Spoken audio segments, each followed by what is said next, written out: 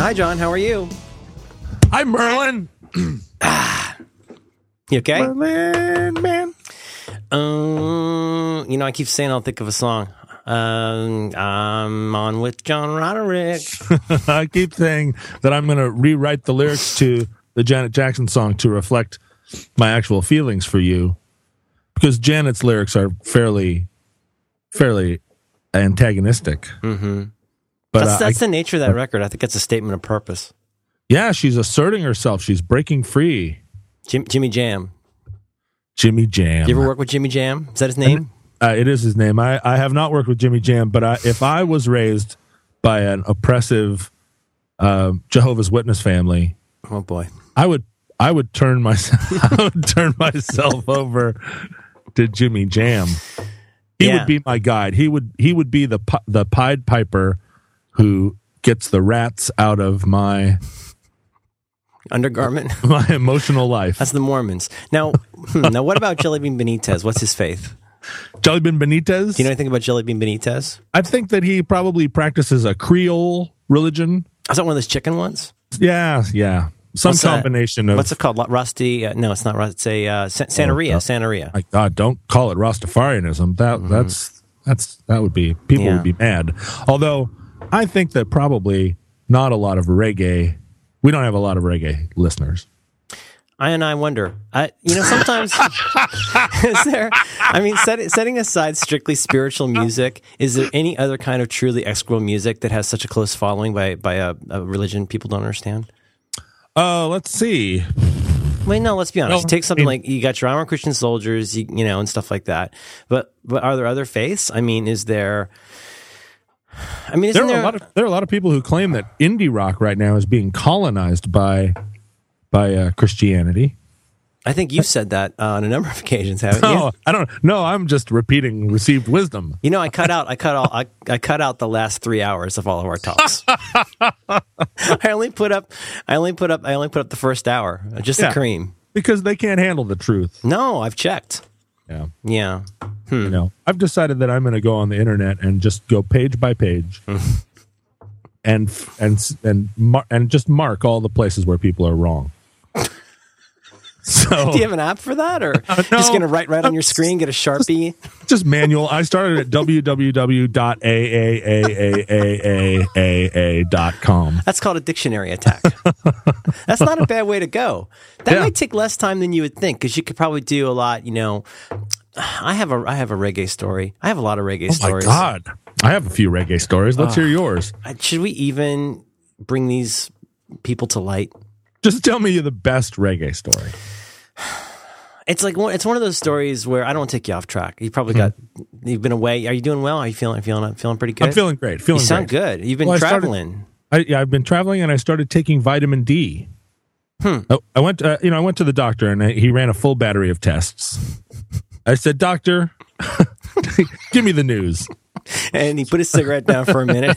He put he stubbed his cigarette out in the little specimen tray, and he took 17 vials of blood with a rusty needle, and he came back and said, "You've got plenty of iron."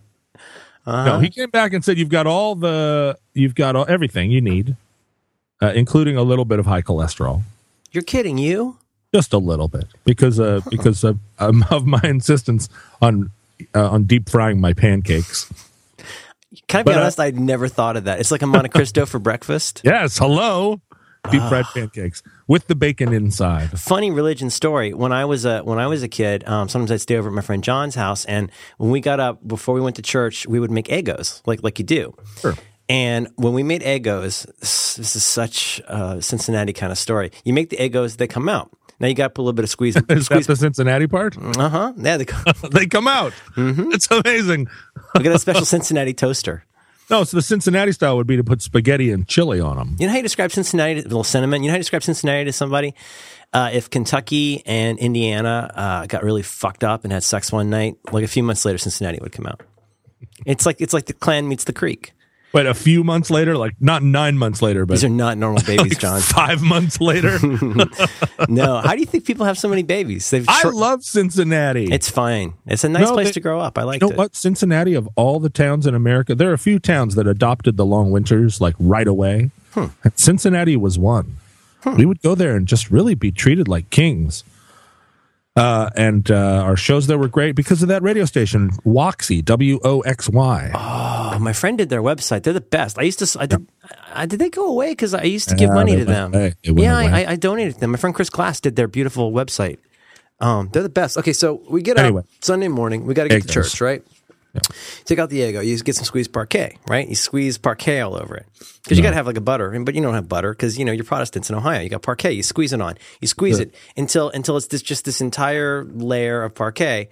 But then, right, you're gonna have two of these. So you get your two Eggos. You put a parquet in between. You put parquet on top.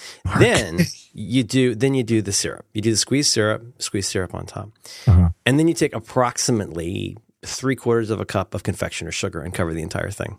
And then you try to sit still and think about redemption. It's fucking hard. Is this your reggae story? I don't understand. Do you want to know my reggae story? It's the reggae story is a story I have never told.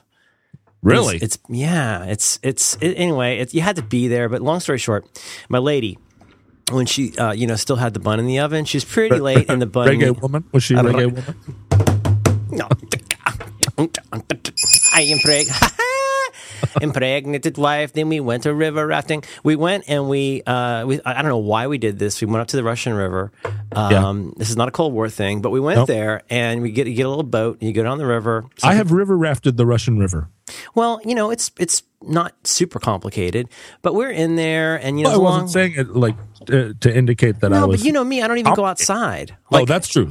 I'm like a Japanese lady. I need a parasol. Yeah, this is a big deal. You're going on the Russian River. Very small electronics. She's super pregnant, and we're in this boat. We got all our stuff.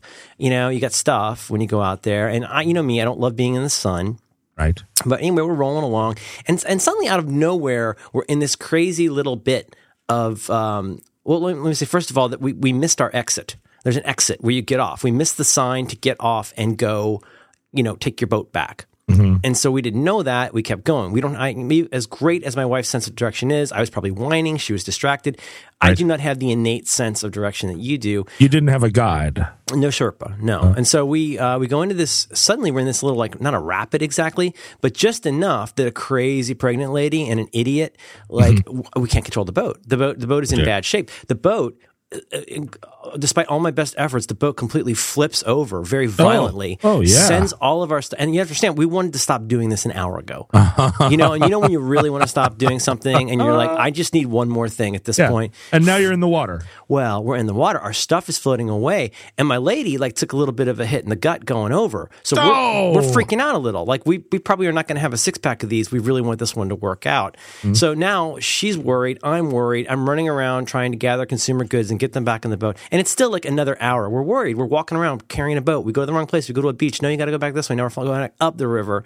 And you just have those days where you're just like, oh God, I want this never to have happened. Right. And the closest I'm going to get to this never having happened is having it end.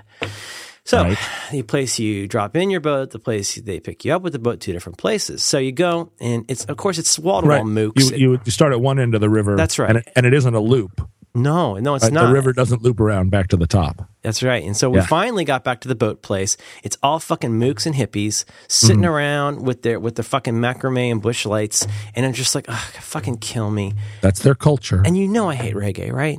I really hate reggae. Yeah. And so we're like, oh, Jesus, God, I just want to go somewhere that's not in the sun. I want to make sure that she's comfortable. And we get in this old busted ass bus. Yeah. And you ever get on a bus with the jokey driver? Yeah, never go to a second location with a hippie. That's totally true. Mm-hmm. What is that? What's that from? That's from 30 Rock. That's not me. Oh, that's a good one. That's right. That's true, though. I have made it my mantra. I have no idea where that joke came from, but it was so funny. So we get into this big hippie bus, and everybody's all drunk and a little sunburned and happy, and we're just sitting there the way that You're the grouchy urbanites. Well, the guy looks when Sam I Am won't go away. You know that expression he has? It's just can't I just be left alone? And we're sitting there, and it's like, hey, everybody ready to do some jamming? And he puts on fucking Legend. Of course. Legend, I never He wants you to feel irie. Oh, I was feeling super fucking irate. If you've been through college, you never need to hear Legend again. Ka-dunk, dunk, dunk, dunk, ka-dunk, ka-gung, gung, a jamming. And it's fucking desperately loud. Now the mooks have to yell louder. Sure. Everybody on there is super date rapey. They got their glasses on the back of their t-shirt collar, and they got like those real rapey Adidas shower sandals. Yeah, those are rapey. And we're just sitting there, just going, and over you this. You weren't transformed by the message of positivity? You know, I thought I might be. I thought I might want to make a God's Eye or something, but like that's reggae for me now. Is anytime my wife and I are anywhere and we hear like one note, especially of Bob Marley, we just look at each other and like. Did you get say Bob Marley? Bob Marley. I wanted to leave out Peter Crouch, but no. Why have I not heard Bob Gnarly before? That is. I hereby claim Bob Gnarly as my DJ name. Thing is, you're going to Google that, and there's going to be so many Bob Gnarlies. But I want to be Bob Gnarly. I don't care about the other Bob Gnarly. Why doesn't Bob Gnarly update his MySpace anymore? Anyway, it's a stupid story, but you know that situation. You're tough, so you don't feel this way a lot, I know, but like we were weirded out by the whole like, is our baby okay and stuff. Like she's all big and stuff, and now she's hearing reggae through her mother's belly. It's so goddamn loud, and now every time I hear a reggae song, it's like called trigger word. For me, it's a trigger 2 and 4 beat, and I just stress disorder 2 and 4. Ugh. Anyway, I hate reggae. I hate it everywhere. I'm sorry to keep saying date rape, but every time I hear Jimmy Buffett or reggae, it just sounds like something that guys who are thinking about date rape would listen to. Yeah, it's awful. Like you're not going to sit around and listen to the Wrens and do that kind of stuff. This is for bad people. Right, you know? The Wrens are not date rape music. It's not, absolutely not. Like the thing is, anywhere you get, it's like whatever Paul says, wherever 2 or more of you are gathered in his name, you get 2 or more mooks in a room and there's going to be some fucking reggae. Right. It's like they don't know what else to do. You would never find 2 Wrens fans in a room together. Well, they used to be Wrens fans, but they're always there's one in an elevator somewhere weeping softly. Yeah, most of them are retired now. There's one in his closet trying to pick which one of his 2 pairs of pants to wear today. They waited too long. But anyway, I just don't like reggae. It's one of those things I never need to hear again. I understand. I mean, I my reggae stories are legion because, of course, I grew up in the same era that you did, except with an open mind to reggaes. And so I used to have an open mind to reggae. Yeah. When I was young. Yeah. But somehow I thought hippies might be cool too, and that didn't turn out great. The door never slammed. I'm not saying that I have listened to reggae in a very long time, but as a musician, I have to admire the reggae music. But it's like the CNN of music. Reggae, it's just like what people put on. Well, this is the problem. This is the thing. Yeah. Here's the thing. Here's the thing with reggae. Here's the thing. This is true of every musician. You cannot pick your fans. I've told you this story, right? The first time when Built to Spill first started playing in Seattle, all their initial fans in the very small clubs were all other musicians and cool kids. Mm-hmm. And you'd go to Built to Spill shows, and it felt like, oh man, this is a real thing. It's a real family, And then I remember the day I went to a Built to Spill show. So they're still playing at the Crocodile. It's still 300 capacity. Oh, but I walk in, the place is A, packed, and B, everyone in the place has a white baseball cap on backwards. No, really? And I went, what the fuck? How did these people get in? I don't see him liking that. Doug Marsh? Doug Marsh. I don't see him liking that at all. Oh, that's the thing. You looked up on stage and you could see that the band, their body language had changed. They were not facing the crowd. They looked like they were like nervous and uncomfortable. And at the end of every song, like all around, there are these people like, woo, yeah, woo. And, of course, that had never happened before either. And that was my introduction to this concept of, Built to Spill would never have chosen these people. If they could, they would have electrocuted these people. But the frat boys were their fans now, and they became a frat boy band, and there was nothing they could do about it. And then, of course, I was in Harvey Danger, the ultimate band that wanted their fans. Harvey Danger wanted their fans to be Pavement fans, mm-hmm. Or Smiths, or Smiths fans, and Harvey Danger's actual fans were Hot Topic teenagers, and people that didn't like. That felt Green Day was great, but just not sophisticated quite enough. I see people who go to wherever the MTV Spring Break thing is happening and hope that they get on camera. Yeah, exactly. And so Harvey Danger was in a constant state of misery as a band, not because their music had changed or they had done anything wrong, but just because people chose to like them who the band didn't admire, right? So I learned through that you cannot choose your fans, and if you try or if you make any, if you have any emotional hold on like who you want your fans to be, you're just going to be in misery. You have to walk out on stage and do your thing. So, I mean, Bob Marley, he seems like a good guy. He did not choose to be the music of date rape or whatever it is that you're claiming. I'm not saying overt. I'm not saying it's actively. No, I know exactly what you mean. I'm saying like, you know what? But there it is. Bob didn't choose it. I felt that way when I saw Nirvana in 1994. They were playing. I think I told you this story, but they were playing in a stadium, not a stadium, but like the Civic Center in Tallahassee with the Breeders opening, and the Breeders actually like did a pretty good job. I mean, they did a pretty good job of like filling the room. Sure. And then Nirvana came out, and it was one of the like defining moments of my music and especially the kind of indie rock arc was I sat there and went, oh my gosh, I really like this band, but they seem so little. They were so little on that stage, but they had all this bombastic set stuff going on. And when they did the whole, like, she's the one who likes all our pretty songs and everybody's singing along, like, you don't have to be a huge ironist to sit there and go, this is awkward. Like, there's a big spinning mirror ball and people are literally singing along with. Well, but he tried, if you read the liner notes on Incesticide, there's he writes this whole essay on like, if you are a raper, then stop listening to our music. Like he actually addressed rapers directly and said, if you don't like gays or if you're a raper, then you can fuck off and stop listening to Nirvana because we don't want you. And I remember even at the time, 1993, big liner note readers, those guys. Rapers, yeah. Sure. Yeah. The first thing they do, they go through, is there anything in here that I should know about in terms of whether I should listen to this band? No, what they they're looking through and they're like, who is the second assistant engineer on this project? But listen to this. It's an article about rapers. Oh, that's me. Tony Levin played on that. That's cool. I'm not. I guess I should stop listening to them, but I don't want to. What are my other options? Oh, I could stop raping. Mm-hmm. But even at the time, I thought, come on. What if Korn ever did that? Come on. I'm sure that Korn did not. Slipknot? I think that after Kurt, or before Kurt, no one had ever addressed rapers directly in liner notes. And I think after Kurt, the subsequent artists felt that it had been done. Mm-hmm. And that they needed to advance the trade somewhat. Well, I think, you can say way too much about Kurt Cobain, but I mean, to me, he is a serious cautionary tale of the whole be careful what you ask for or didn't realize you were asking for genre. I mean, is that super obvious to say? I mean... No. He knew what he... I mean, do you think he really knew what he was in for? Oh, sure. I've said this before, although probably not to you, but there was a big article in the local rock magazine here, the paper, the weekly paper called The Rocket, a big interview with him right before Nevermind came out. And I read it at the time. And because I have a memory like a steel trap, I remember the gist of the record of this interview. Primarily because I was you were envious, probably. I was an aspiring musician, and here was somebody who was where I wanted to be, and I was trying to like glean whatever wisdom I could get. Mm-hmm.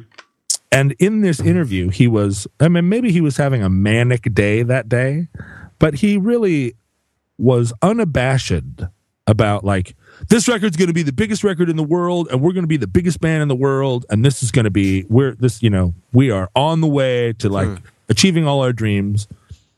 And of course, at the time, it was so implausible that, I mean, their first record had sold 50,000 copies, and I think they didn't dare to dream. Yeah, you would go like, wait a minute, more than Mudhoney, these guys are going to succeed? Like, they're not even on the radar screen. But he was in this article just crowing about, and this is right before the thing came out, this record's the best record anybody's ever made, and we're going to be the biggest band in the world. Well, so it was, and another reason that this stuck in my head is it wasn't but 6 months later that I'm reading things from him like, we're just a hardcore punk band, and we just want to tour in our van, and I don't know why everybody's looking at me all the time, and I want this to go away. And I still had this prior article in my memory short-term memory, my RAM, if you will. And my ROM. Which one was it in? My RAM or my ROM? I think it was in your floppy. It was in my floppy. I had it still in my floppy, so I was able to compare and contrast the two attitudes in my own head, and I went, I don't know about that. And of course, this was right at the same time that Eddie Vedder, who had been wearing like Dr. Zog's Sex Wax T-shirts 6 months before, and high top tennis shoes, and he was like a high five and white guy. Like he all of a sudden was carrying around a bottle of red wine and like, oh fuck, I'm so hurt inside. Wearing the Kaiser helmet. I was like, wait a minute, you were a high five and white guy 6 months ago, and now you're hurt inside? Either that means that every high five and white guy is really hurt inside, and all he needs is several $1 million to get in touch with his feelings, several $1 million in the adulation of millions, or some of this is a little bit of a put on. And I'm not saying that Ed Ved is a. Is that what you call him? Is that a short name? That's what people up here call him. I when I see him, I call him Mr. Vedder. Just EV. But people in Seattle call him Ed Ved, and so I go along with that because I'm a follower. Seems awfully familiar. I'm a follower. Mm-hmm. It is. Well, it is. That Seattle has to continue to feel proprietary about people that have become internationally superstarred, and so they do it by using inappropriate nicknames or by. Well, it's one way. It's a little bit like San Francisco. I mean, San Francisco has, I don't know, kind of a reputation for like, if you being see full of gays. Yeah, absolutely, 100% down the middle. Nice tight pants. But where we're supposedly notorious or famous for like, we don't make a big deal when you see a celebrity. Notorious. Sorry. What'd you think of that cover record they did? They did that Duran. They did that weird cover record where they covered. Here's the thing about cover records. Don't do it. Yeah. Don't do a cover record. Name one cover record. Seal just did a cover record. Well, of I must say, incredibly obvious covers. Even the Johnny Cash cover record, which I credit with reintroducing me to Solitary Man by Neil Diamond, a great song, and Johnny Cash's cover of it is great. But don't do a cover record. It always seems like a good idea going in, but it's not. You're saying you're not just saying just ironic cover records like a Pat Boone thing. You're saying cover records in general, bad idea. All by one artist. One artist covering another artist. That's a bad idea. Well, no, I think playing a cover at a show is a great idea. No, but I mean like a tribute to the Fastbacks. Like, is that a bad idea? Oh, no. I'm saying one band does a record of their 10 favorite covers. It feels like, not to use an old Mr. Show joke, but I mean, it's kind of like, you ever see that video for Sugar Cube by Yo La Tengo where they go to rock school and David Cross is like, and then your third record should be the live album. It's weird how there still is this cycle where at a certain point, you got to put out the best of, the greatest hits, the whatever. And ELO has like 170 of those. But, at a certain point, it seems like when you really start to dry things up, not so different than Paul and Get Back or what would become Let It Be, where Paul was like, hey, look, guys, to keep this together, we've really got to get back to our roots. Right. And so a lot of that was going in and going back to covering a lot of stuff that didn't make it on the album, I think, was like covers of old rock and roll songs that they loved. But they also managed to write Long and Winding Let It Be. Yeah. Yeah. No, I totally agree. But I mean, I guess I'm agreeing with you in that it's maybe not desperate, but it's like if you were still full of ideas. I mean, you look at Van Halen. Van Halen had 2 albums in the can after like a few weeks. Supposedly, you read that article. I didn't know that. I didn't know that like first album was great. Second album, I think the second album's really good too. But the point is, they recorded them at the same time, right? And they still had tracks left over. Right. You don't like Spanish Fly? I'm saying that Van Halen 2 is not in the top 5 Van Halen records. Really? Yeah. Women and Children First. What's the one with Unchained? What's the one with Unchained? That's Fair Warning. Yeah, Fair Warning and Women and Children First are my 2 favorite Van Halen records. Stop. Really? And yeah, because they're so dark. They're so they're so smart. I had a cassette tape with those A-B side. That is a good one. I think I still got to say, I mean, to me, Van Halen 1, like side 1 of Master of Puppets. Yeah. I mean, like side 1 of Master of Puppets, I don't know what your feeling on that is, but to me, that's almost perfect. It's an amazing record. The whole record's great, but the first side of that is, Van Halen 1, I would never say a bad word about it. It is one of the great albums. It is bulletproof, and in fact, it sounds so different. It sounds so different from everything else. It's kind of maybe up above the level where I feel like I could even make a critical appraisal. Well, it's kind of like going like Magical Mystery Tour isn't as good as Revolver. It's still a pretty good record. Sure, it's not a great record. It's not really a great record. Let's be honest. Did I tell you? I don't know if you know this. I was able to peg both Van Halen's apotheosis, their zenith, as well as the beginning of the end in 4 words. You want to hear it? One break coming up. That was it. That was where the roller coaster tipped over. Give us a break. Give me a break, Dave. When he does those 4 words, you go, on the one hand, this is the David Lee Rothiest, David Lee Roth. This is it. This is back when he was still awesome, but you could go, that's the beginning. Like a couple years later, you get Just a Gigolo. Yeah, well, and that's the thing. You can almost hear Eddie Van Halen's eyeballs rolling in his head. Yes, at that moment of like, oh Jesus, what have we become? Yeah, absolutely, and and I mean, they probably did. I don't know. Knowing them, they probably didn't do tons of takes, but it was presumably Ted Templeman that's saying that. You think, right? When he goes, come on, Dave, give me a break. That's probably supposed to be Ted Templeman, right? Yeah, but I mean, don't you think that's kind of a manicured outtake moment? You're speculating that it wasn't completely spontaneous. Well, we talked about this before, like the count-in on a song or the studio noise. Like you hear that with the Beach Boys, you hear that with the Beatles. You listen to enough Beatles. Well, you probably don't do this, but if you listen to enough Beatles bootlegs, you know that there's a lot of crazy stuff that went on in the studio that's really funny and silly. And John did count into the songs. He actually counted into the songs. The Beatles did 40 takes of songs. Have you ever heard the alternate take of "And Your Bird Can Sing"? I'm sure I have. Oh, dude, but I can't bring it to the front of my mind. You like a Rick 12-string, right? Of course. Oh, okay. Well, no, wait a minute. Here, I've got something for you. I'm going to out Beatles you, buddy. That's easy enough. I'm not a super fan. I'm going to send this right back at you. Ira from Not a Surf and I were talking last night. He's the tall one who's nice. He's the tall, nice one, although they're all nice. Well, 2 of them. Go ahead. But he said, in case you didn't see just now, I was sweeping the dreadlocks out of my face while I smoked. He said, it's going to be in magazines. Here's what I want you to do. I want you to Google. Are you ready for this? Do you have your Google on? Let me get my Google on. Okay, I'm ready. Google Randy Bachman, first chord of Hard Day's Night. Or Randy Bachman, Hard Day's Night. Hard Day's Night. Mm-hmm. And what you will find... It's actually 2 chords. You know that, right? It's 3 chords. What? Because it's guitars. I used to think it was an open 6 strings of the guitar. No. Randy Bachman. 3 guitars? Randy Bachman explains... Well, because of the bass. There's the bass in there, too. Randy Bachman explains... Of BTO?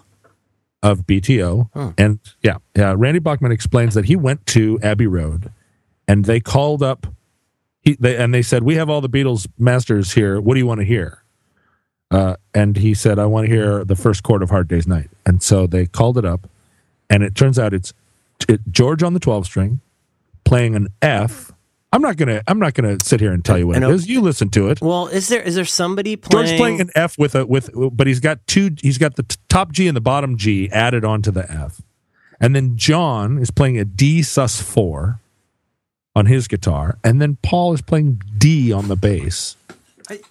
I swear to God, I thought it was... Okay, so he's playing like an open F with G, like... G on the top bottom. And then these guys are standing... They're sitting there with their guitars as... Yeah, see? Against you put a D... Wow. And that sounds so discordant. And then these guys, in this Randy Bachman thing, he actually goes, ready, guys? 1, 2, 3, 4, bang! And they hit the chord... And tears come to your eyes because it's exactly the chord. Damn. Yeah. Huh. I never would have guessed that. Nerds. Huh. Anyway, I love the beginning. I love the beginning of that Taxman. Did we say one time we're going to do do a podcast just about Taxman? Forget about Taxman. God, when those remastered things came out and I was listening to it in my car, Taxman came on. I was like, give me a fucking break. You can hear the mosquitoes in the room. Oh, yeah. That recording is so tight. I think, is it And Your Bird Can Sing? I think that might be the only Beatles song, according to Paul, that he never played on. George plays bass on that. Oh, wow. No, wait. I'm sorry. She said. No, Take it all back. Paul plays second guitar on And Your Bird Can Sing because he's the best guitar player in the band. And he did not play on I Want to Say She Said, She Said. I'm pretty sure. you're including all the songs, all the John songs later. Paul was on everything, according to Paul. You know what? I don't have this in front of me. We're going to get letters. Narrator. We're going to get letters.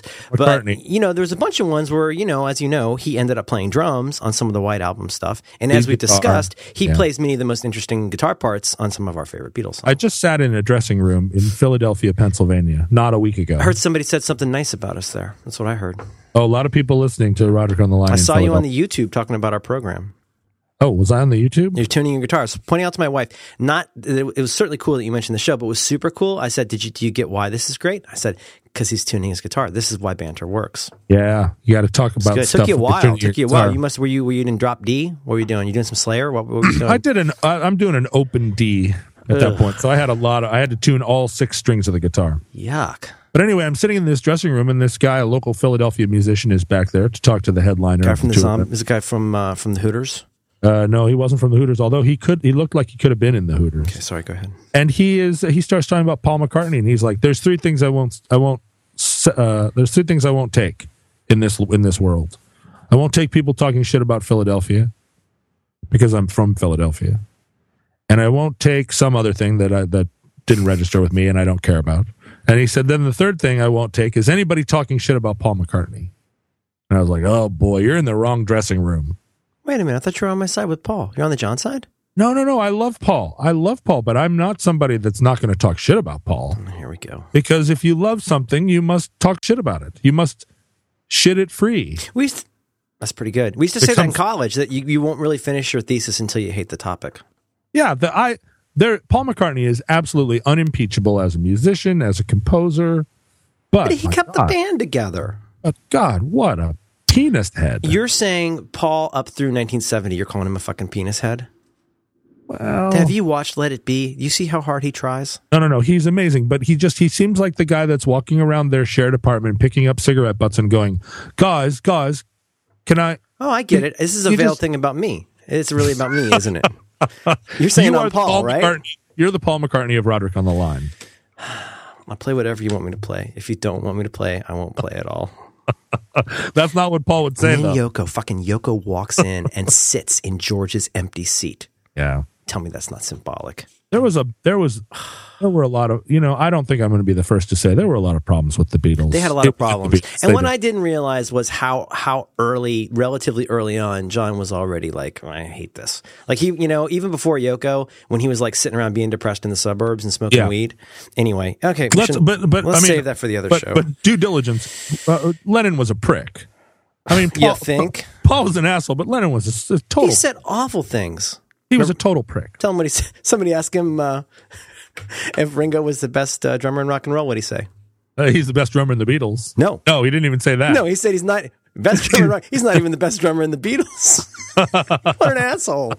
Granny shit. I wish I knew my Beatles. God damn it! It makes me mad. Well, there's always a greater Beatles fan. You got to just stay out of the way because those guys get serious. They live in Japan. We don't even understand what they're saying. Talk about you making fun of Matthew Sweet. Is he in Japan? I would not make fun of Matthew Sweet because he's working with Susanna Hoffs and I am not. If somebody's going to be, if somebody is standing within 25 feet of Susanna Hoffs, I think that they are. You can't say a bad thing about them. She's got a pretty voice. Yeah, and here's the thing: I was not a Susanna Hoffs fan back in the day, in the Walk Like an Egyptian era. I thought that she was. You didn't like Manic Monday? It's a cover. Is that Prince? Yeah. Yeah. Okay. But I didn't like her. I thought she was too small. She keeps looking sideways. I keep going, what's she looking at? What is she looking at? She keeps it's like she thinks somebody's gonna, like there's a sniper on this side or that side. She keeps looking to the right or left. I don't know why. But then somebody sent me a YouTube clip. I hate to advertise YouTube, but it's a place where you can watch videos that are not copyright protected. But in any case, somebody sent me this Susanna Hoffs video from like early 90s where she's playing an outdoor rock festival and her band is doing a cover of like When the Levee Breaks or something like that. I don't know what it was. I forget. It was some like classic rock tune. And she's wearing these little black stretch pants or whatever. Okay, now you got me. And she's not in the Bangles or the Bananaramas or whatever the hell band she was in. she's got a band full of dudes, and they're like guitar face making, like strat with the strap too high dudes, like LA dudes. Mm-hmm. Everything about it's wrong, but they launch into this tune, and she just kills it. And it's like daytime rock festival thing. It's not even night. She's probably fifth on a bill of 15, but she just kills it. And I walked away like Susanna Hoffs. Okay. Whatever else I used to think, Susanna Hoffs can really bring. I just searched her. I don't want to advertise Google Images, but she's got some kind of fucking Dorian Gray going on. She looks great, right? She is a handsome woman today. Yeah. She's got to be 50 years old. See, this is why I'm glad I didn't peak in high school. Boy, she looks so much better now. Look, P-E-A-K, peak. Oh, I guess both peaks are P-E-A-K. Peak as in both of them, the Twin Peaks. The top of a peak, or peak as in peak around a corner. I got to catch up on that. Did you peak in high school? I always imagine I peaked every night in high school. You're kind of a peaker. Sometimes I peak 3 or 4 times a day. I bet. It's the only way I can concentrate on anything. Yeah. Caustic resin. Caustic resin? Isn't that, yeah, from the Ultimate Alternative Waivers, that guy, was his name Brent? Brett. Yeah, I buttonholed him at a caustic resin show one time just so I could be all spoogey about Ultimate Alternative Waivers. Yeah. It was really interesting because, like, when you talk about, which is a Built to Spill record, the first one that I heard that I fell in love with. It's their first one. It's the first album. Did they have the car? The car single was before that? It was on K. It was like a K record. Wow. Anyway, it's early. This is very early, and he wasn't even in the band anymore because then I think he had challenges. But like a lot of people, guy. he had challenges, like a lot of you Seattle people. Yeah. But it's just so weird. I mean, like it's when you talk about Built to Spill, and I won't even go to see Built to Spill because they always play Slims. Mm-hmm. Like Sloan is the only band I will go to see at Slims. I'm sorry, X. I've seen X. Other than that, you know why? No matter where you stand, there's no sightline anywhere at Slims. It makes me crazy. This is an interesting thing about American clubs, and I just realized this opening for Amy Mann on the East Coast. I played all these cities that I've played many, many, many, many, many times. But opening for Amy Mann, I was playing these clubs that not only had I never been to, but I had never heard of. And they are big clubs in each one of these cities that, Philadelphia, obviously, I played the World Cafe where I play, and New York, the big cities, sure. You play the big clubs. But like out in Alexandria, Virginia, or Annapolis, Maryland, playing these places where people sit down at tables to watch a show, you got 1,000 people in there, and everybody's talking about this club like, oh, it's a legend. This club's been here forever. It's legendary. And I'm like, I have never heard of this club. And I go and I look on the wall, and there's like all the people that have played in this club. And I'm going down the list, and I'm like, it's a whole separate music scene. The Lucinda Williamses and the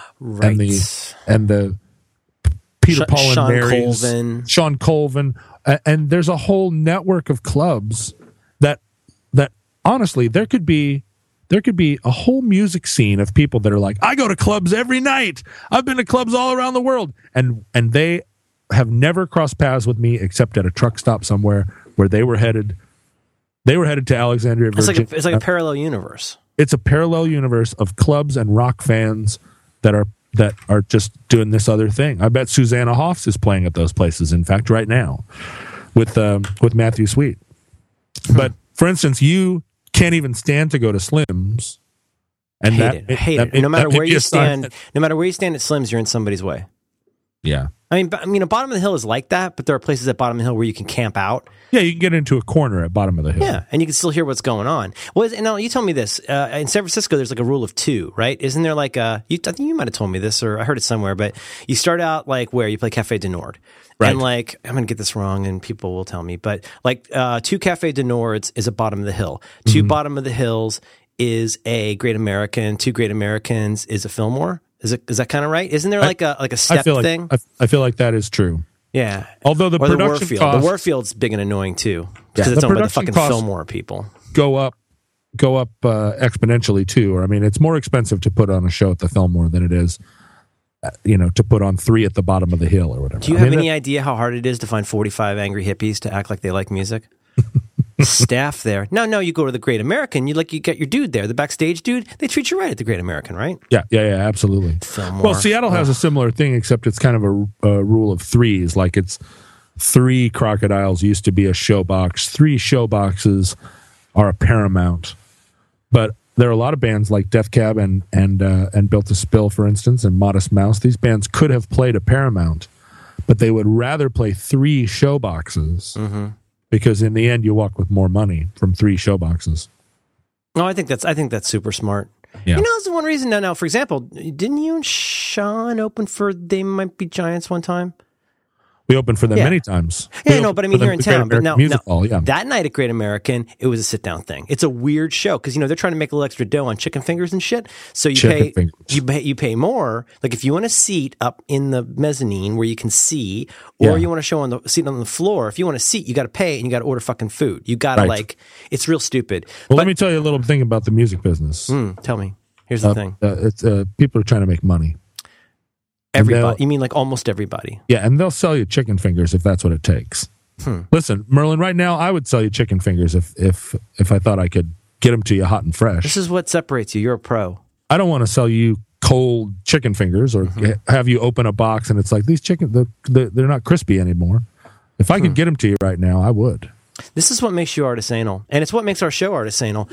I sometimes bemoan the fact that we're not, ridiculously popular as a program. But you know what? I don't want to have the Doug March problem. I don't want to be entertaining dumbasses. I like the fact that we're getting people who can tolerate a huge amount of ping pong and a little bit of vagina talk to get to someplace important. Something happened to me a couple of weeks ago. I went on to your Twitter account and read your @replies. Sorry. Now, I have never done this before. I've never gone onto a friend's Twitter account and read what people are saying to them. And I was appalled at the way people talk to you. How's that? I was appalled. Well, there are all these ding-dongs out there correcting you on stuff where you're not wrong. They're like, oh, no, Merlin, man, you're the blah-blah-blah-blah, and blah-blah-da-da-da-da, and everybody's got to... I mean, no, you get tons and tons of people congratulating you and telling you they're your hero, but there are also all these people who presume that it's their place to correct you on some this or that. It is. That's their place. I'm not criticizing that. Well, that's what it's for. I mean, they got a keyboard just like me, Yeah. The thing is, I've said this before, but like I've been corrected for spelling Wookiee incorrectly, and I've been criticized for spelling it correctly. I've had to have arguments with people about whether I spelled it incorrectly or correctly. It's not really super hard to find out how the correct spelling of something is, and yet, no matter what you do, somebody's going to think it's wrong.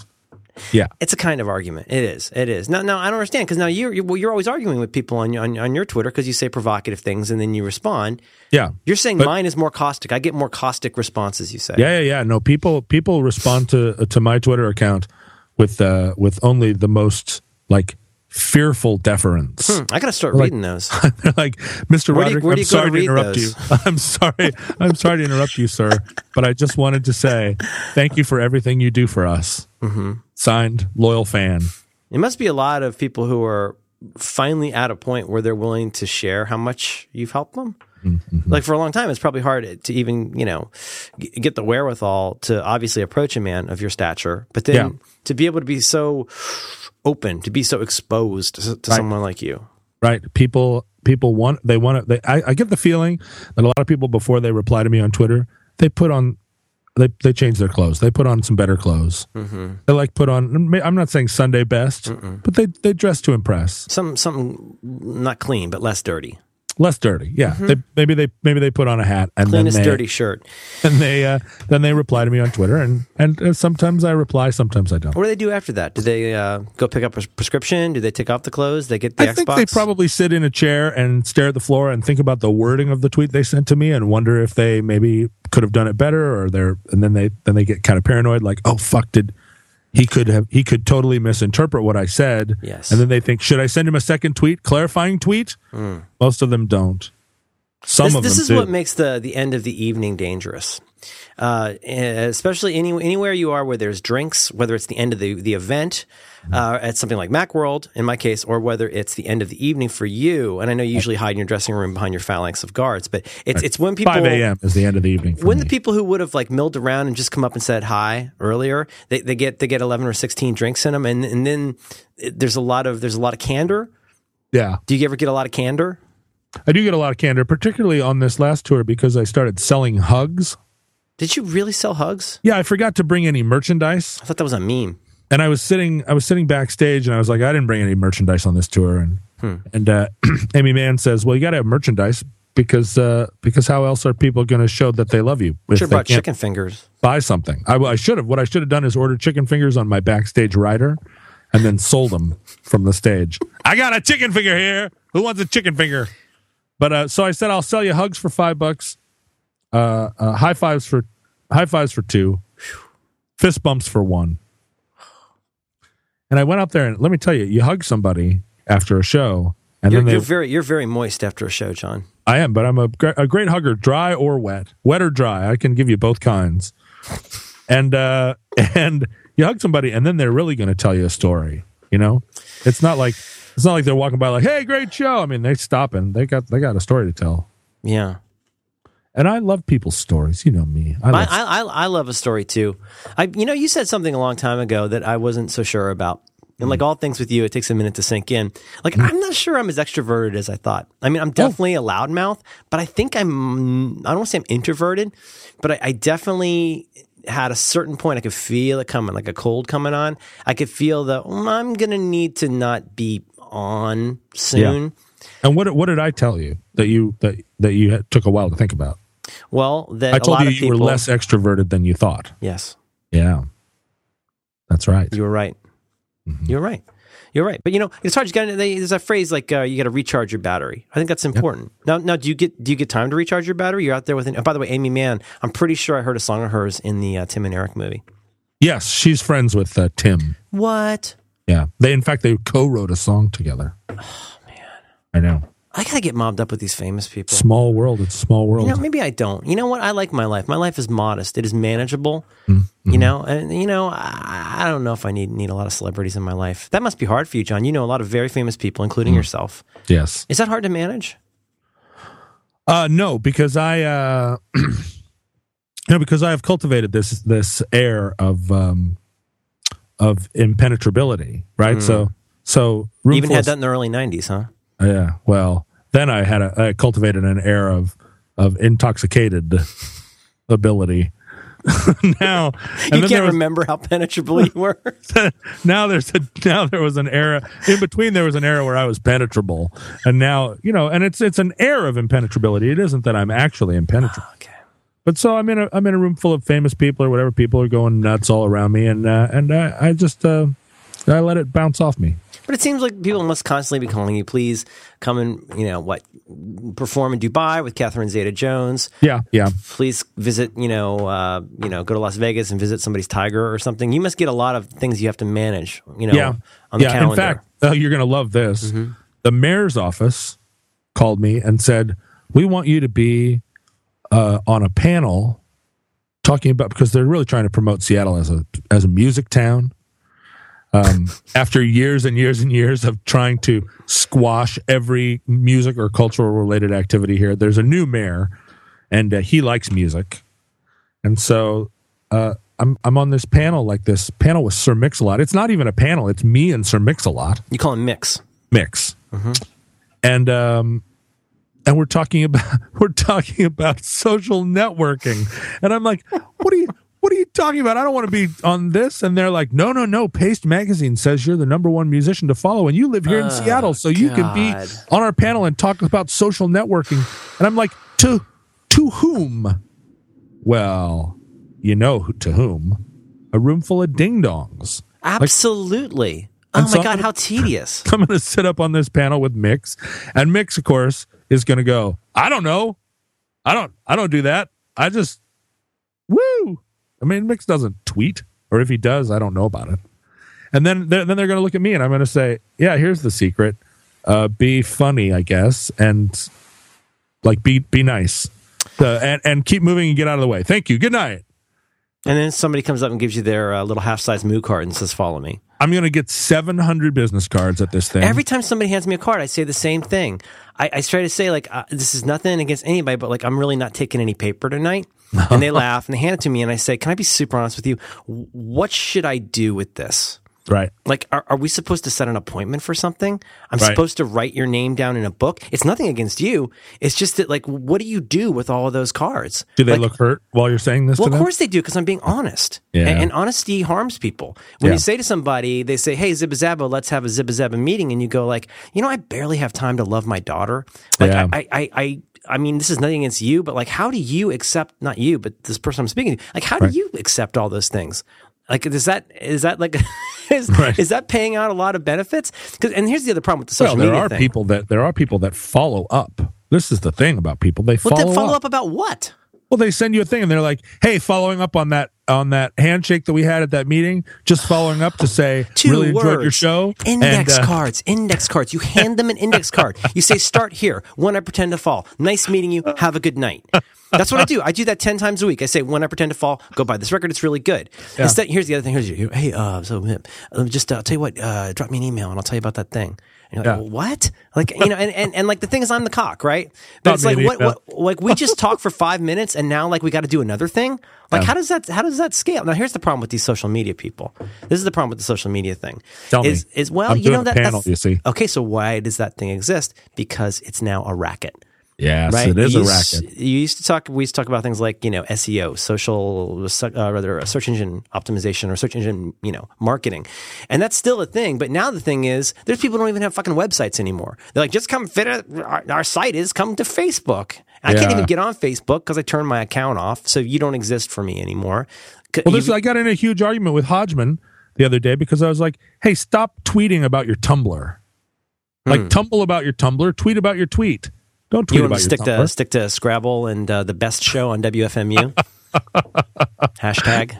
And he said, first thing, don't tell me I'm doing it wrong.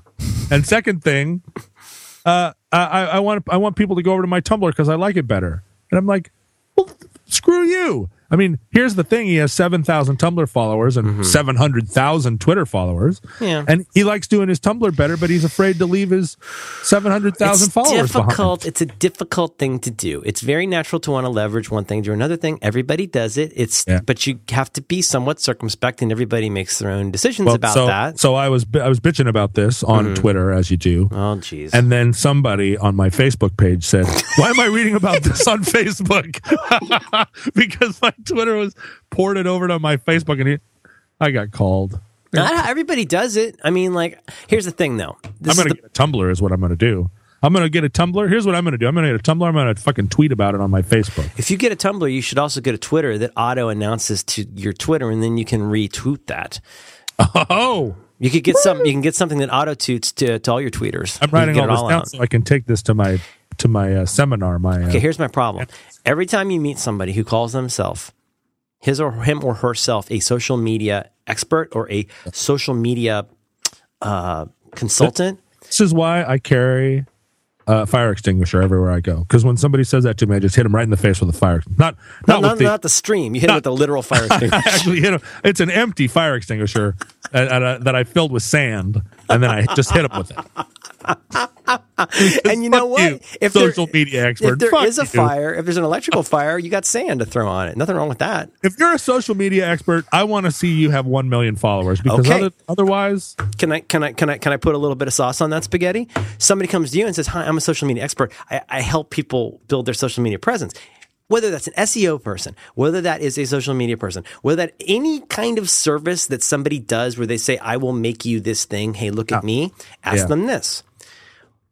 What is your tell me what the second or third most successful site you've ever done is besides your own.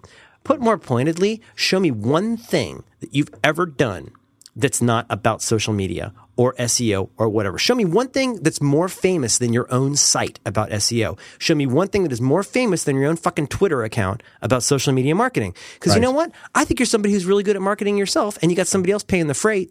Yeah. And you know what? You're never going to turn Bob's Wiener Barn into a Facebook sensation. they're never going to be as popular as you because all you do all day is fucking have social media bullshit about social media bullshit. This It's is turtles why- all the way down, John. This is the problem. This is what's wrong with Seattle. This is why no musician will move back to Seattle. Yeah, I say this very thing anytime somebody offers me relationship advice. I'm like, have you been married for 40 years and raised 5 kids to adulthood? Then shut up. Well, Go back to minding your own business because Okay, you don't but know anything. What if you're really good at breaking up with people?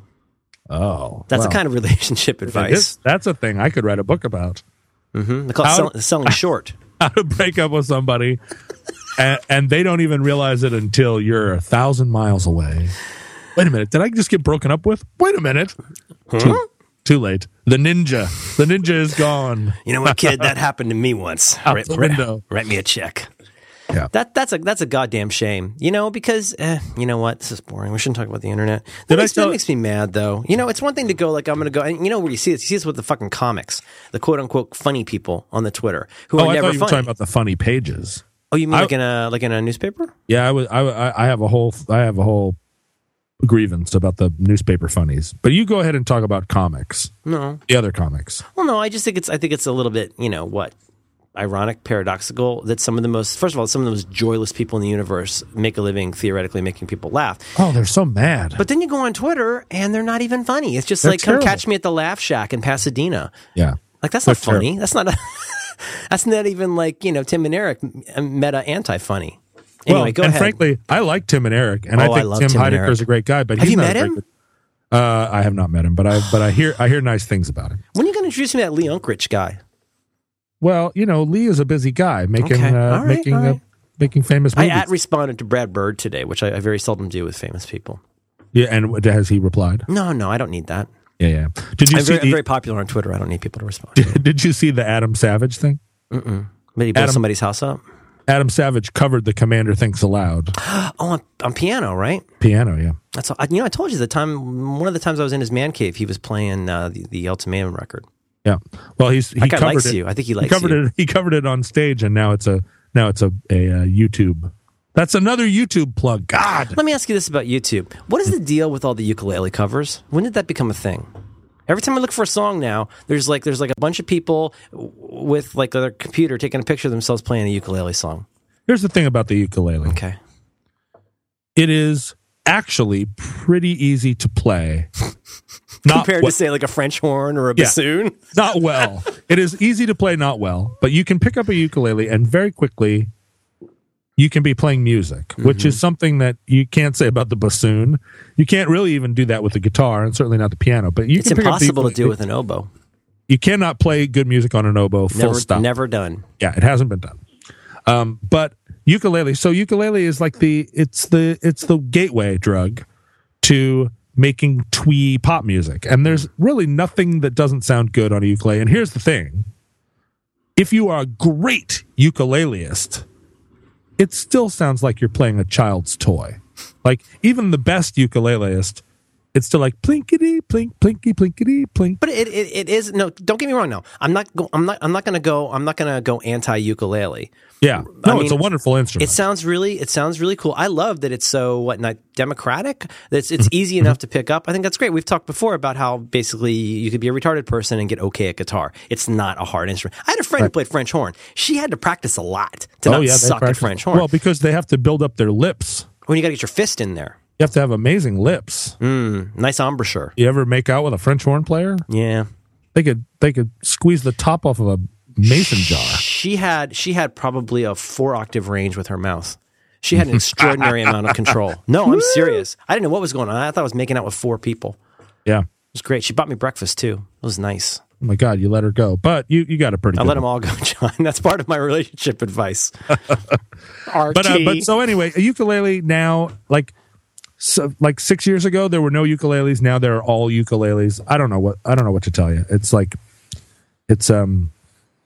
But I guess that's the thing. It seems like there's a lot of ukulele covers. You don't see, like, I don't want to belabor the point, but you don't see a lot of French horn covers on YouTube. no, you don't. And I predict 2 years from now, it's going to be the zither.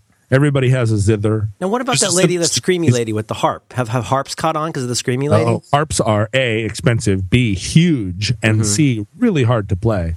No, people prefer to look at Joanna Newsom from a respectful distance. That's like, a perfect, nobody wants perfect to way do- to listen, too. Although I did judge a local like teen music competition. Is this the School of Rock thing? No. It's a different thing. It's EMP puts this thing on, a teen student music competition called Sound Off. And I judged it one year, and there was a girl playing the solo harp and yodeling. And I was like, well, I didn't think that this was a thing, but now it's going to be a thing. You know what? I'll say this. I don't want to make this an ad for YouTube. You go and you watch anything with any of the Marx Brothers playing an instrument, and it's delightful. Those guys are massively talented. Oh, just watching Chico play the piano with the little gun thing. But I'm telling you, man, Harpo knew when he knew what he was doing on that harp. That's right. Yeah. I mean, they don't call you Harpo for nothing. What is that? Duck Soup, the one where they sing "Everyone Says I Love You." You know that one? Between the two of us. Oh no, you're not gonna say it. You're not gonna say it, are you? I may be the John, and you may be the Paul of Roderick on the Line. But you are definitely going to be the Marx Brothers authority. I just want to be loved. I know you do, and you are. You are loved. Those are good movies. You're deeply loved. You're deeply respected out there in the world. Please don't. Everywhere I go. Susanna Hoffs, Bob Gnarly. Bob Gnarly, that's pretty good. Caustic Resin. I wasn't a giant Caustic Resin fan. I think they did a flip single, a flip 12-inch or something with Built to Spill. I wasn't super into it.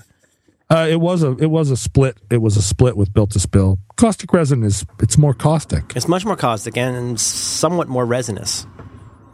It is more resinous. Now here's the funny thing. God, this is so fucking boring. But you know what? Your cassette. What? Does that have to do with a bong? Yeah, it's a marijuana. Okay. God, kids love their marijuana. There's a lot of smoke, smoke. Now the guy who did the Hurricanes cassette is the same guy who did Nothing Wrong with Love, Phil Eck, right? Phil Eck, correct. He actually produced it? Was he like behind the faders?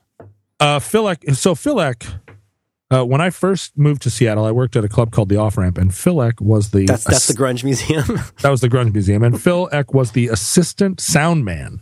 So I was 21, and Phil Eck was 19 or something. There were two sound guys, and Phil was the kind of younger apprentice who shouldn't have even been in the bar. He was too young to be in the bar. And we knew each other during that era.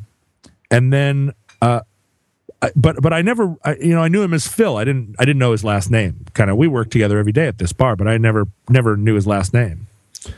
And then that first Built to Spill record came out, which he didn't produce, but then he did produce the second one. Mm-hmm. And this name, Phil Eck, starts ringing out. Everybody's talking about Phil Eck, and I'm like, wow, Phil Eck. Yeah, I gotta figure out who this guy is. He does the jokey outro. Yeah. When he announces the next record. Next Built to Spill record. It's a great album. Kick you in the head, and I kick you in the head. Yeah. Anyway, during this whole time, during the whole 90s, I'm bumping into this guy, Phil, that I used to know from the rock club. I'm seeing him on the sidewalk. Hey, Phil, how's it going? And we'd sit and talk for a minute, and then be like, all right, see you later. And simultaneously, I'm thinking, God, this guy Phil Eck is making these amazing records, and how do you even get to know a guy like that? How do you even meet a guy like Phil Eck? He's got to be living in a. You didn't put it together? No, I didn't know that it was the same guy. I'm like, he's got to be living in a castle somewhere. He's got to be driving everywhere in a white stretch limo. Like Phil Eck's making these incredible Built to Spill records. Oh, he's handsome. And it wasn't until he's a very tall man. It wasn't until the very late 90s. I've got the Western State Hurricanes together, and we're talking about making a record. And one of the people in my band is like, well, you know what? I know Phil Eck. And I'm like, really? You know Phil Eck? That's amazing. Do you think he would work on this with us? Oh, yeah, I think I can get him to do this. I think I can get him to do a demo for us. I'm like, oh, that would be incredible. I'm a huge fan of his album. And I swear to you, I'm still running into the guy on the sidewalk on a semi-weekly basis, like, hey, there's that Phil guy. How's it going, man? What's up? Woo! And for whatever reason, I just assumed he was working sound in a club somewhere. And, who knows? I wasn't paying attention. So I swear to you, we show up for a meeting with Phil Eck agrees to do our demo. And we show up for a meeting and walk into the studio. So he's going to listen to our practice space tape. And I'm like, what, you're Phil Eck? And he's like, yeah, you didn't know that?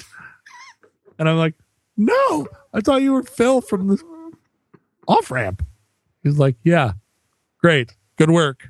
I'm like, oh my God, I was astonished. He goes, you're John Roderick?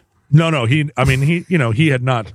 First of all, he was not thinking. He's probably had to fill out some forms with your name on it. He was not thinking, oh my God, I can't wait to work with John Roderick. Certainly not at the time. he was just thinking, oh, that guy.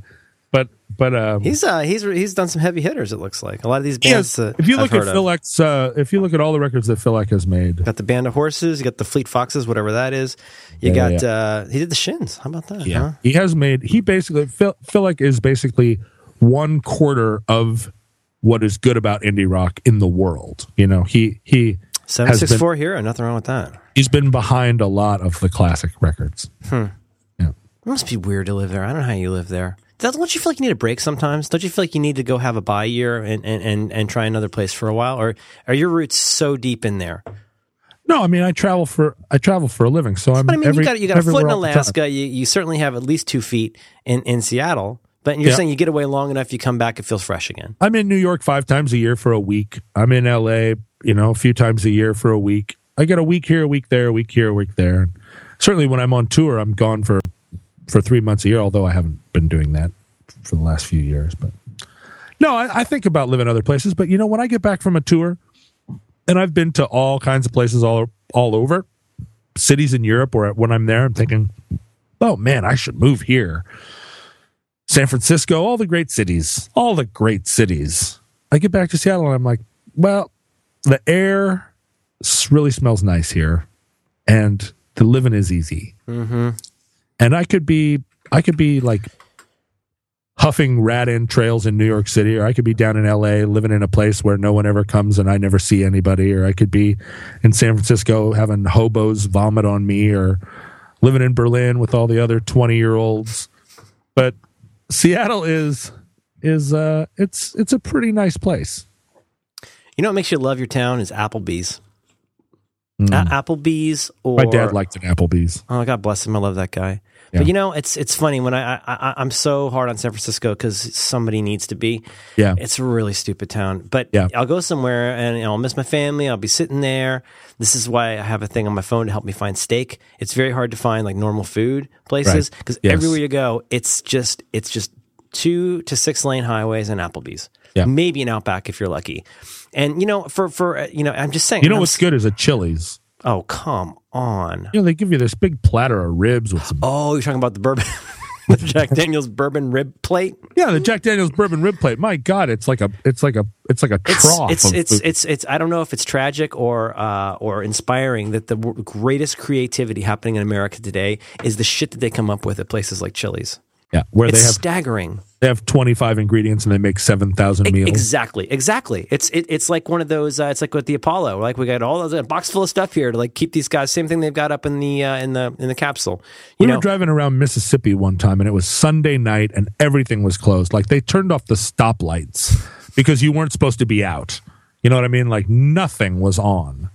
We're driving around this town and we're starving to death. And it's like, oh my God, I didn't realize that they still closed. They rolled up the sidewalks at 7 p.m. on Sunday night in Mississippi. We're driving around, oh, what are we going to do? The grocery stores aren't even open. And then like a beacon in the distance, this red glow just sort of throbbing. We head there and it's a Chili's. And I had never been to a Chili's because I thought it was some kind of... I thought it was mass market Mexican food, and I like Mexican food. I don't want to have the experience destroyed for me. We go into this Chili's, and I'm the guy who's standing there like, I'm starving to death, but I don't want to be in here. Like, and the rest of the guys in my band are like, this is fine. Let's just be here. I'm like, I hate this, but okay. I'm too hungry to argue. And we sit down, and the cute little waitress comes over, and she gives me 7,000 kinds of Mexi fries and ribs and corn and garlic shrimp and chicken fingers and like a little side ramekin of vitamin D, and I've got a drink in a pineapple with a carrot sticking out of it, and and they put little pointy shoes on my feet that curl over. They have little bells on the end, and somebody gives me a hand job, and I'm like, this is the greatest restaurant in the world. And the whole meal was like $20 for 4. And they're so grateful we're there, too. That's the other thing. They're like, thank you so much for coming to Chili's. Come on back. And I'm like, I will come back. Can I keep these shoes? I love these shoes. Every Chili's is identical. Is that right? Do they all talk like that? Thank you so much for coming to Chili's. I'm trying to remember. There's a lot of those restaurants like that. But I mean, pretty much, I think the pattern through all of them is they raise whatever was there before. Sometimes you go to your dentist and it used to be a Shakey's. Yeah. Or there's a lot of urology clinics that used to be a Pizza Hut. Oh, all the Thai restaurants in Seattle are international houses of pancakes. Is that right? Did they change the sign just a little bit? They take the sign down and it's just a blue roofed A-frame, as you have in traditional Thai communities, a blue roofed chalet. It's the International House of Pancock. Of pan pho. You know what I'm talking about? No. Yeah. I'm talking about there was a chain, a terrible chain in Florida called the Clock Restaurant, and of course their thing was there was a big clock on the sign. And when these carpetbaggers came in after that place closed, they spent like an hour changing the sign to say the Oh Look Restaurant with an apostrophe. The Oh Look. Yeah. I could see that being like. Instead of Shakey's, it might be like Bakey's Urology Clinic. Bakey's Dentist's Office. Is your name Dr. Bakey? No, we just had the sign. There's a buffet in Tallahassee that you go to because that's all the restaurants. They're all buffets. And there was one. It was a really, really inscrutable Korean buffet.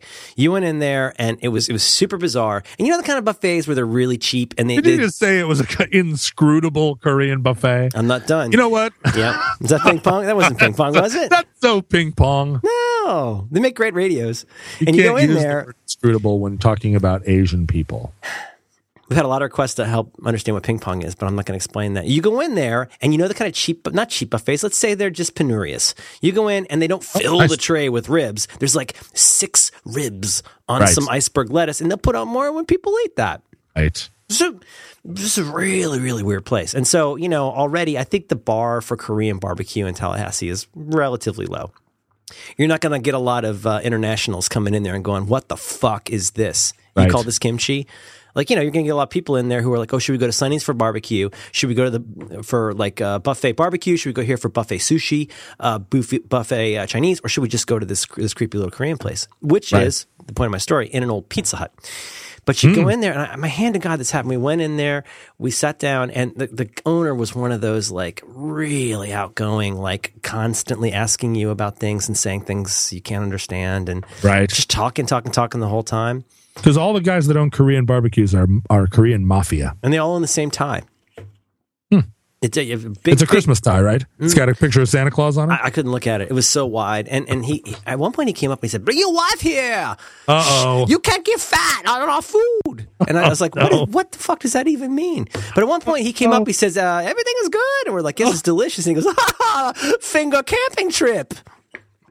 Finger camping trip. Finger camping trip. My hand to God, 6 people at the table. Every single person heard him say finger camping trip.